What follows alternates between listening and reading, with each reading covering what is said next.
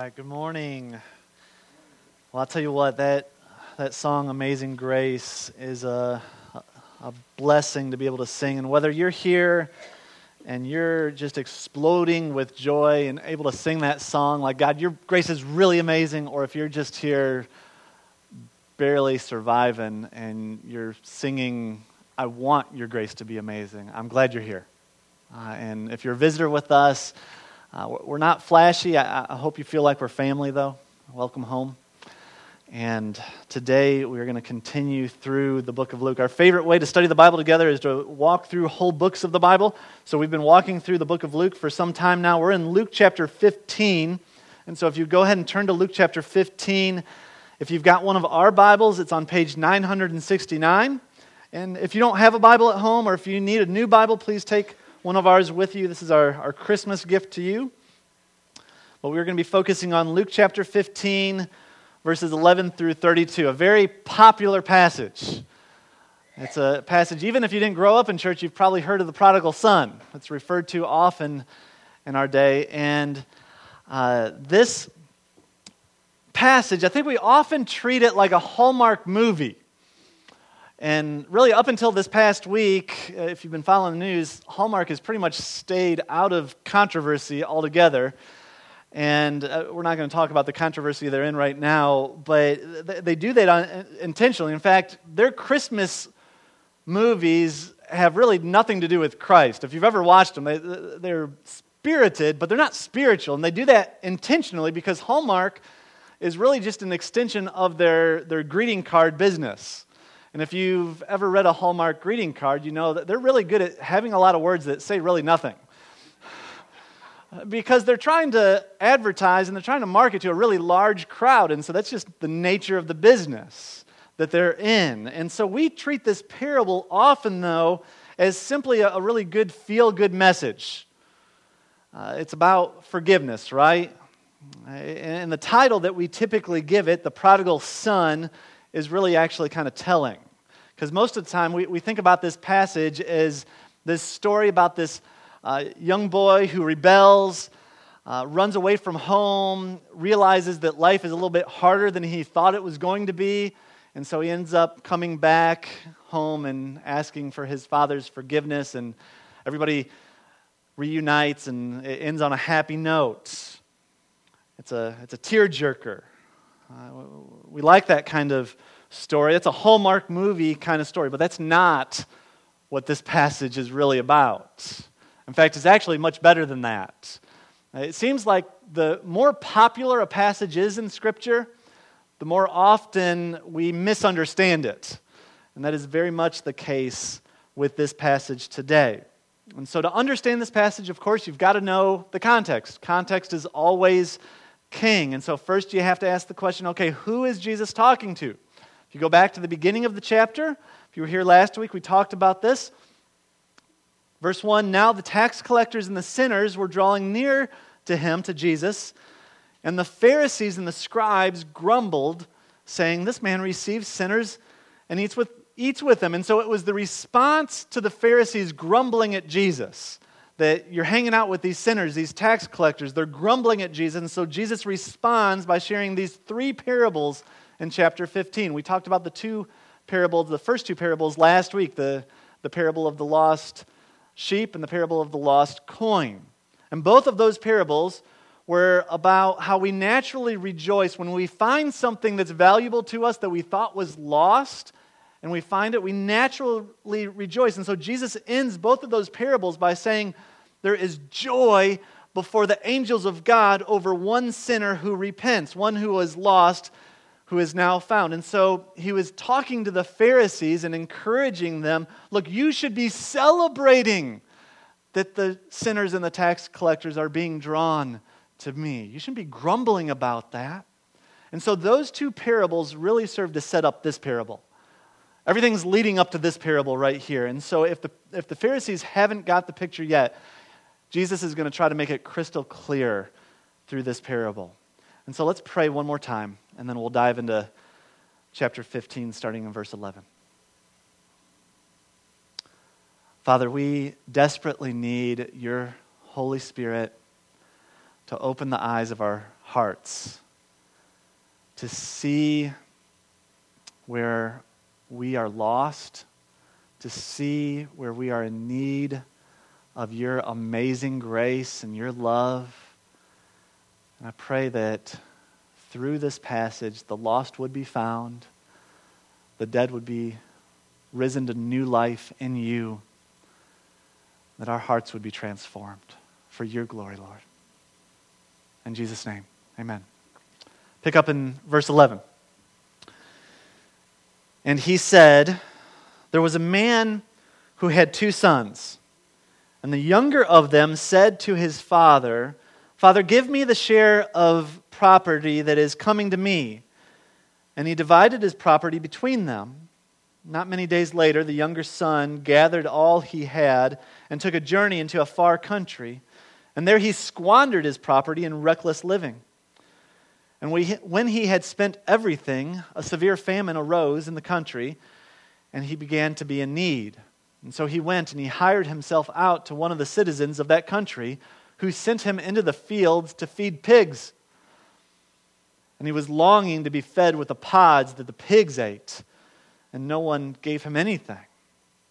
But when he came to himself, he said, how many of my father's hired servants have more than enough bread, but I perish here with hunger?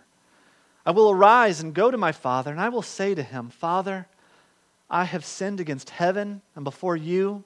I'm no longer worthy to be called your son. Treat me as one of your hired servants. And he arose and he came to his father. But while he was still a long way off, his father saw him and felt compassion, and ran and embraced him and kissed him. And the son said to him, Father, I have sinned against heaven and before you. I'm no longer worthy to be called your son. But the father said to his servants, bring quickly the best robe and put it on him, and put a ring on his hand and shoes on his feet. And bring the fatted calf and kill it, and let us eat and celebrate. For this is my son, who was dead and is alive again, was lost and is found. And they began to celebrate. And now the older son was in the field. And as he came and drew near to the house, and he heard the music and dancing, and he called one of the servants, and he asked what these things meant. And he said to him, your brother has come, and your father has killed the fatted calf, because he has received him back safe and sound. But he was angry. He refused to go in. His father came out and entreated him. But he answered his father, look, these many years I have served you, and I never disobeyed your command. Yet you never gave me a young goat that I might celebrate with my friends. But when this son of yours came, who has devoured your property with prostitutes, you killed a fatted calf for him. And he said to him, son, you are always with me, and all that is mine is yours.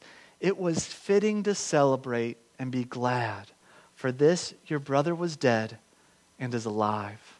He was lost and is found. Well, this parable, it starts with an attention grabber. If you were there in that moment, you would have been shocked. The younger brother goes to his dad and he says, Father, I want my inheritance now. And being the younger of 2 sons, he would have received a third of the property. Okay, so back then the oldest child, the oldest son, would receive a double portion. And so if there's two sons, the oldest would get 2/3, the youngest would get 1/3. And so he's essentially asking for a third of the father's property. And that would have been unheard of, because you don't get that until your father dies. That would have been a huge slap in the face. That he's essentially saying to his father, you're dead to me. In fact, I don't really want you, I just want your stuff. The real reason I've got a relationship with you, Dad, is just because it's a means to an end. There is nothing that this child could do to be more insulting than to ask for his inheritance before his father passes away. This would have been a huge shock to the people that were listening. It would have got their attention. But what Jesus said next would have been even more shocking. The fact that the Father says yes. Because the proper response for that father in that day would have been to say, no, are you crazy? In fact, not only no, you will not get your inheritance, you will never see your inheritance. In fact, you think you want to treat me as I'm dead? Okay, you can leave. Good luck on your own. You are dead to me.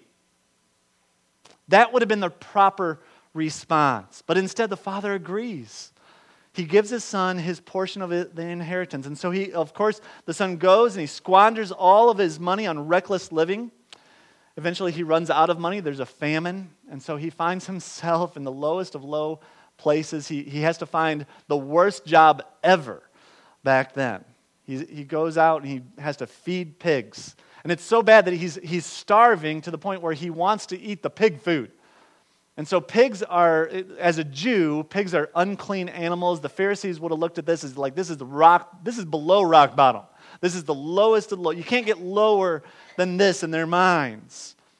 And so eventually the text says that he comes to himself, or he comes to his senses. And that's a Hebrew expression that meant he repented.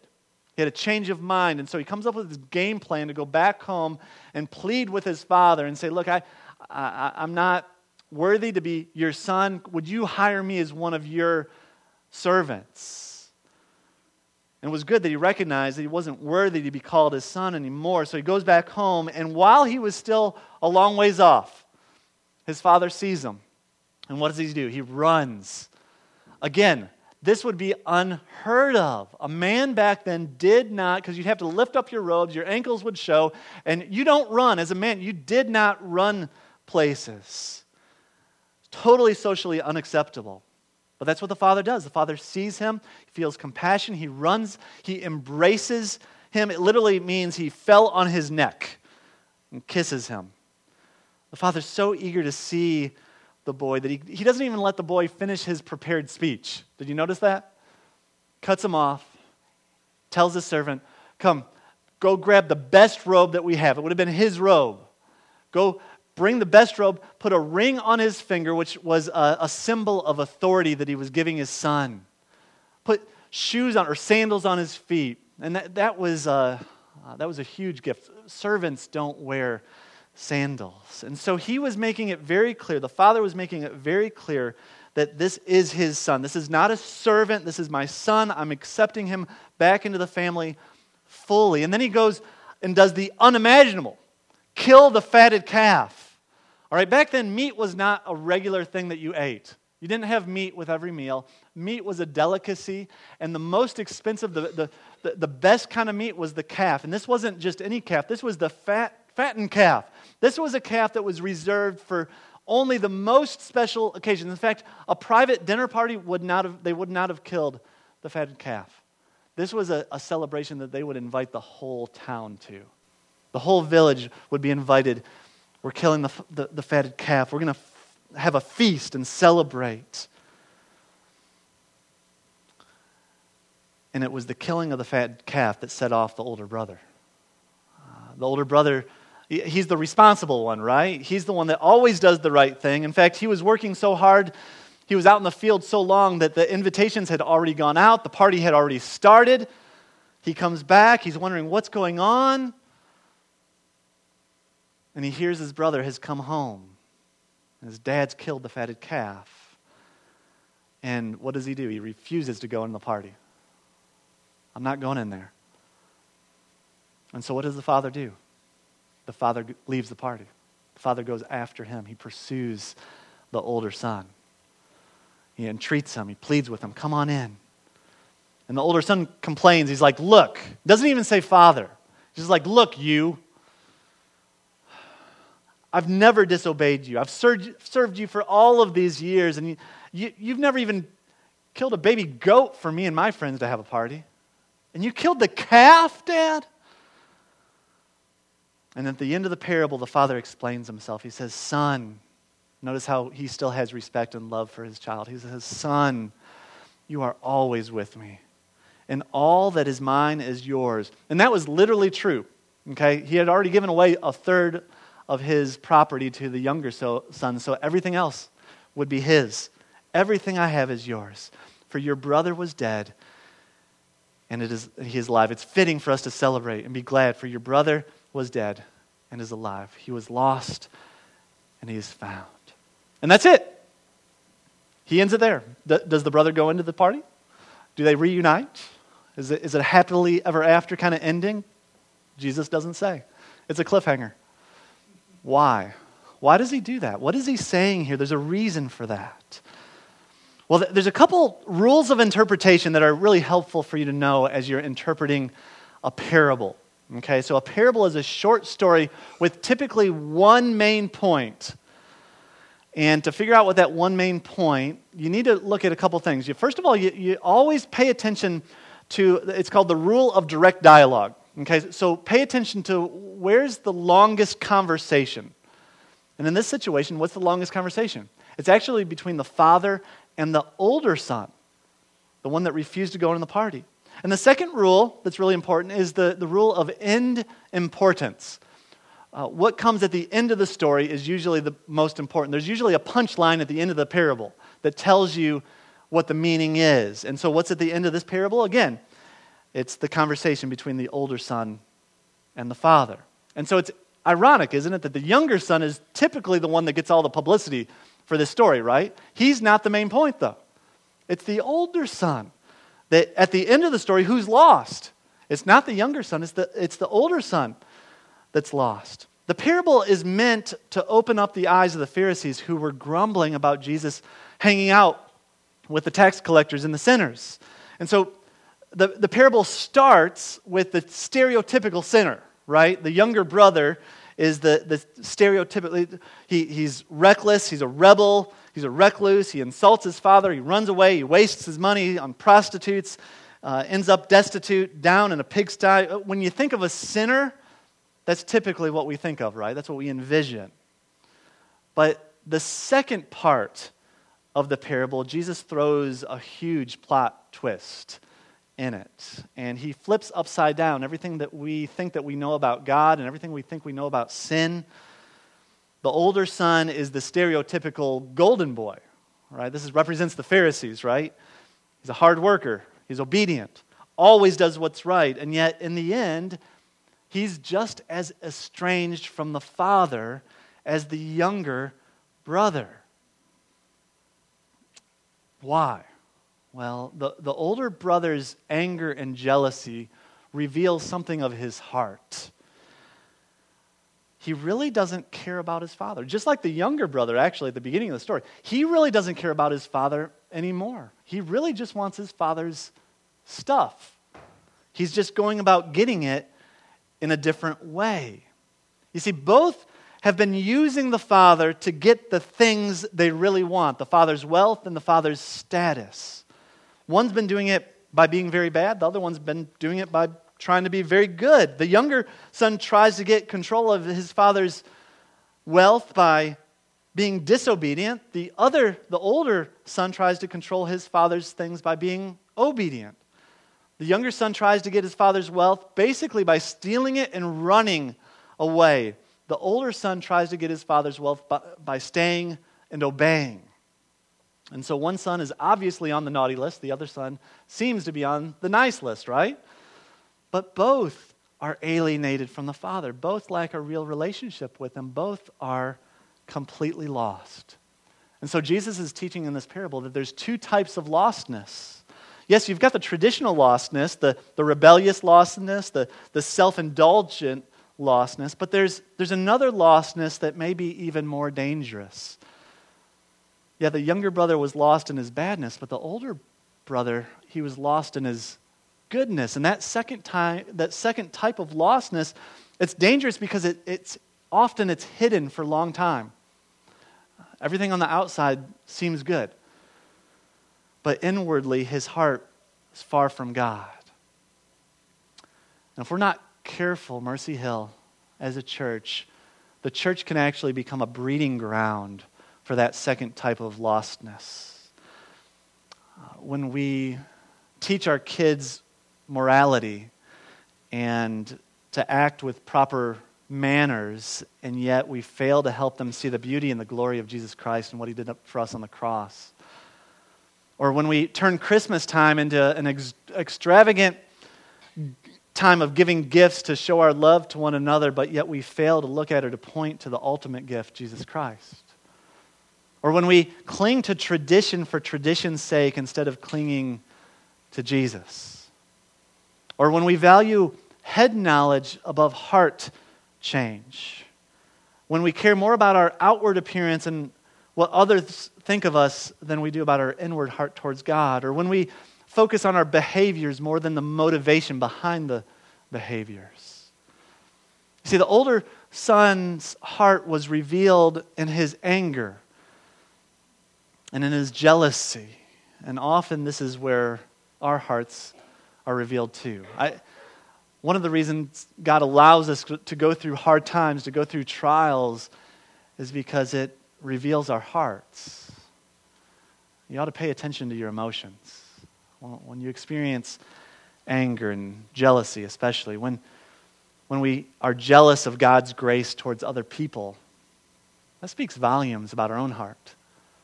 When we're angry because we think God owes us something, it says something about our own heart.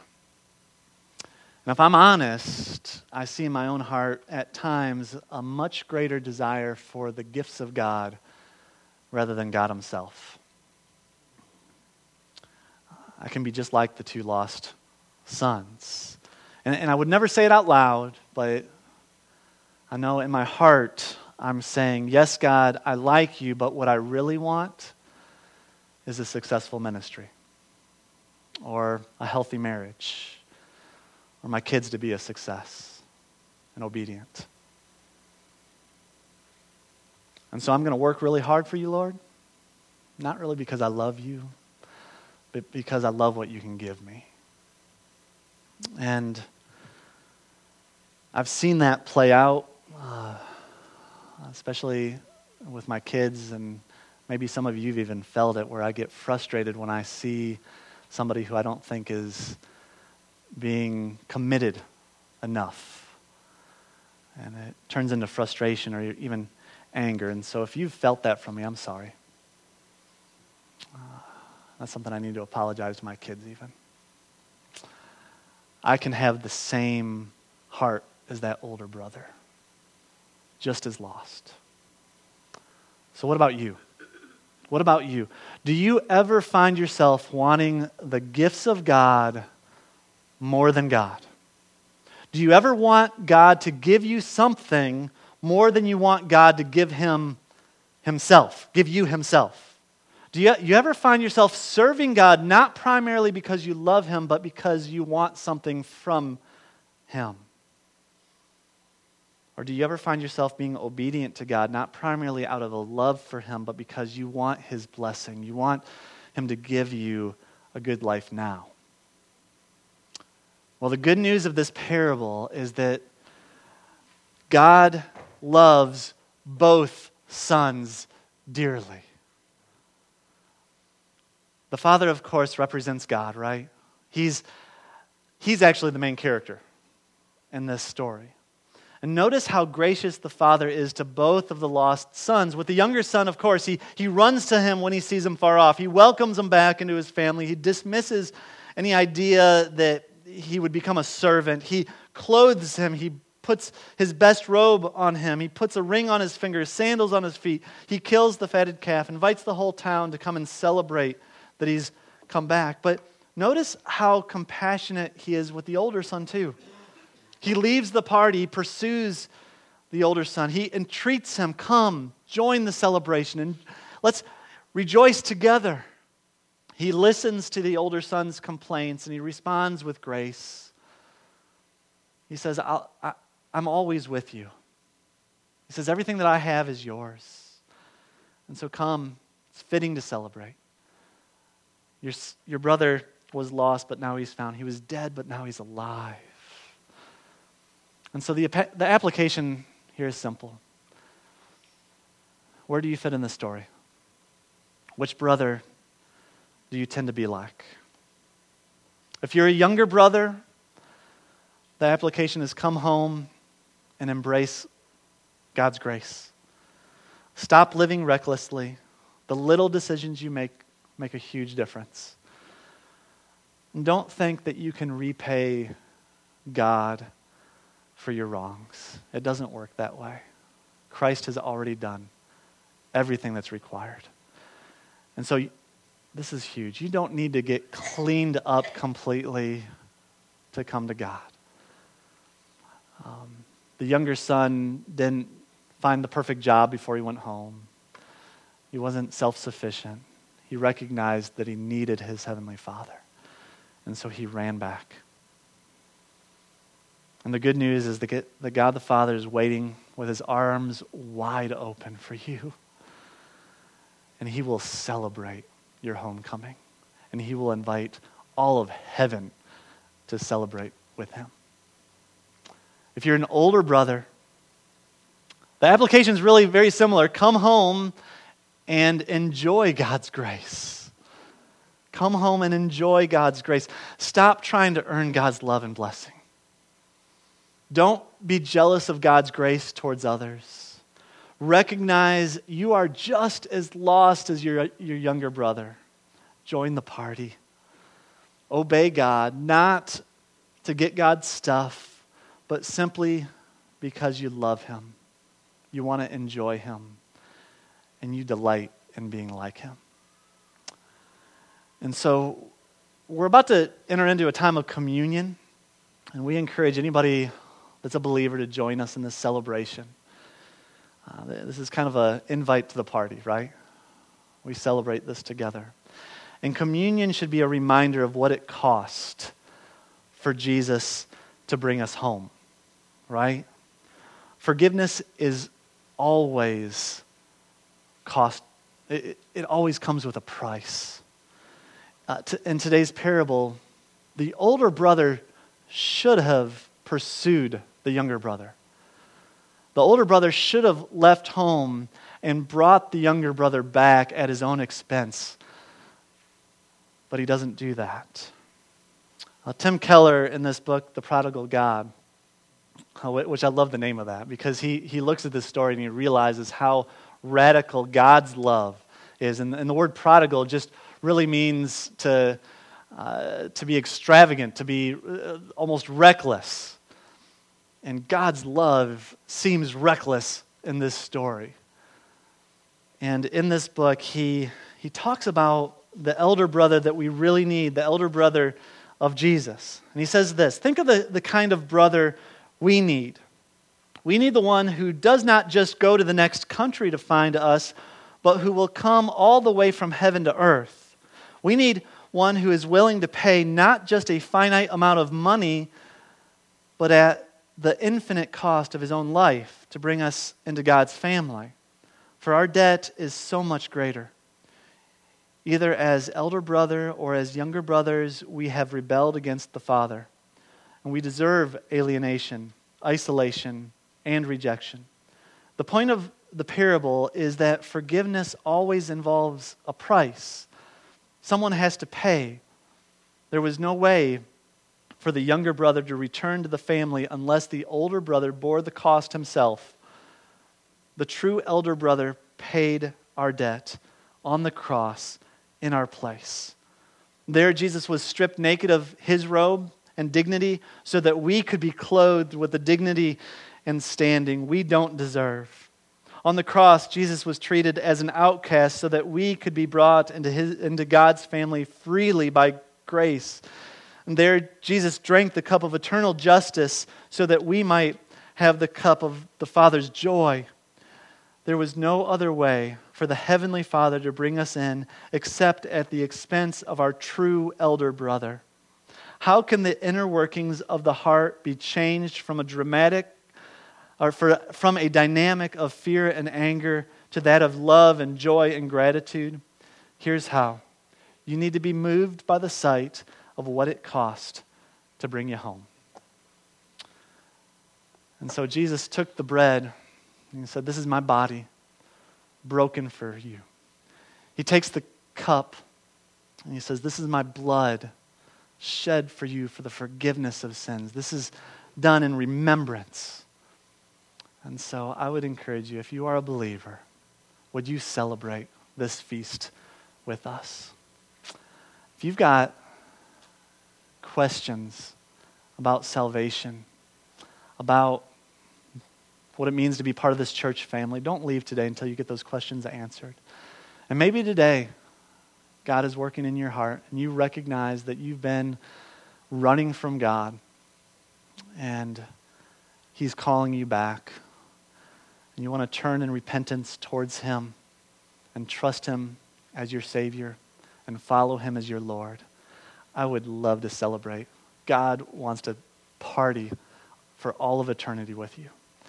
And so I'll be in the back. If you need prayer, if you'd like to pray with me, don't hesitate to come back there during communion or during the songs.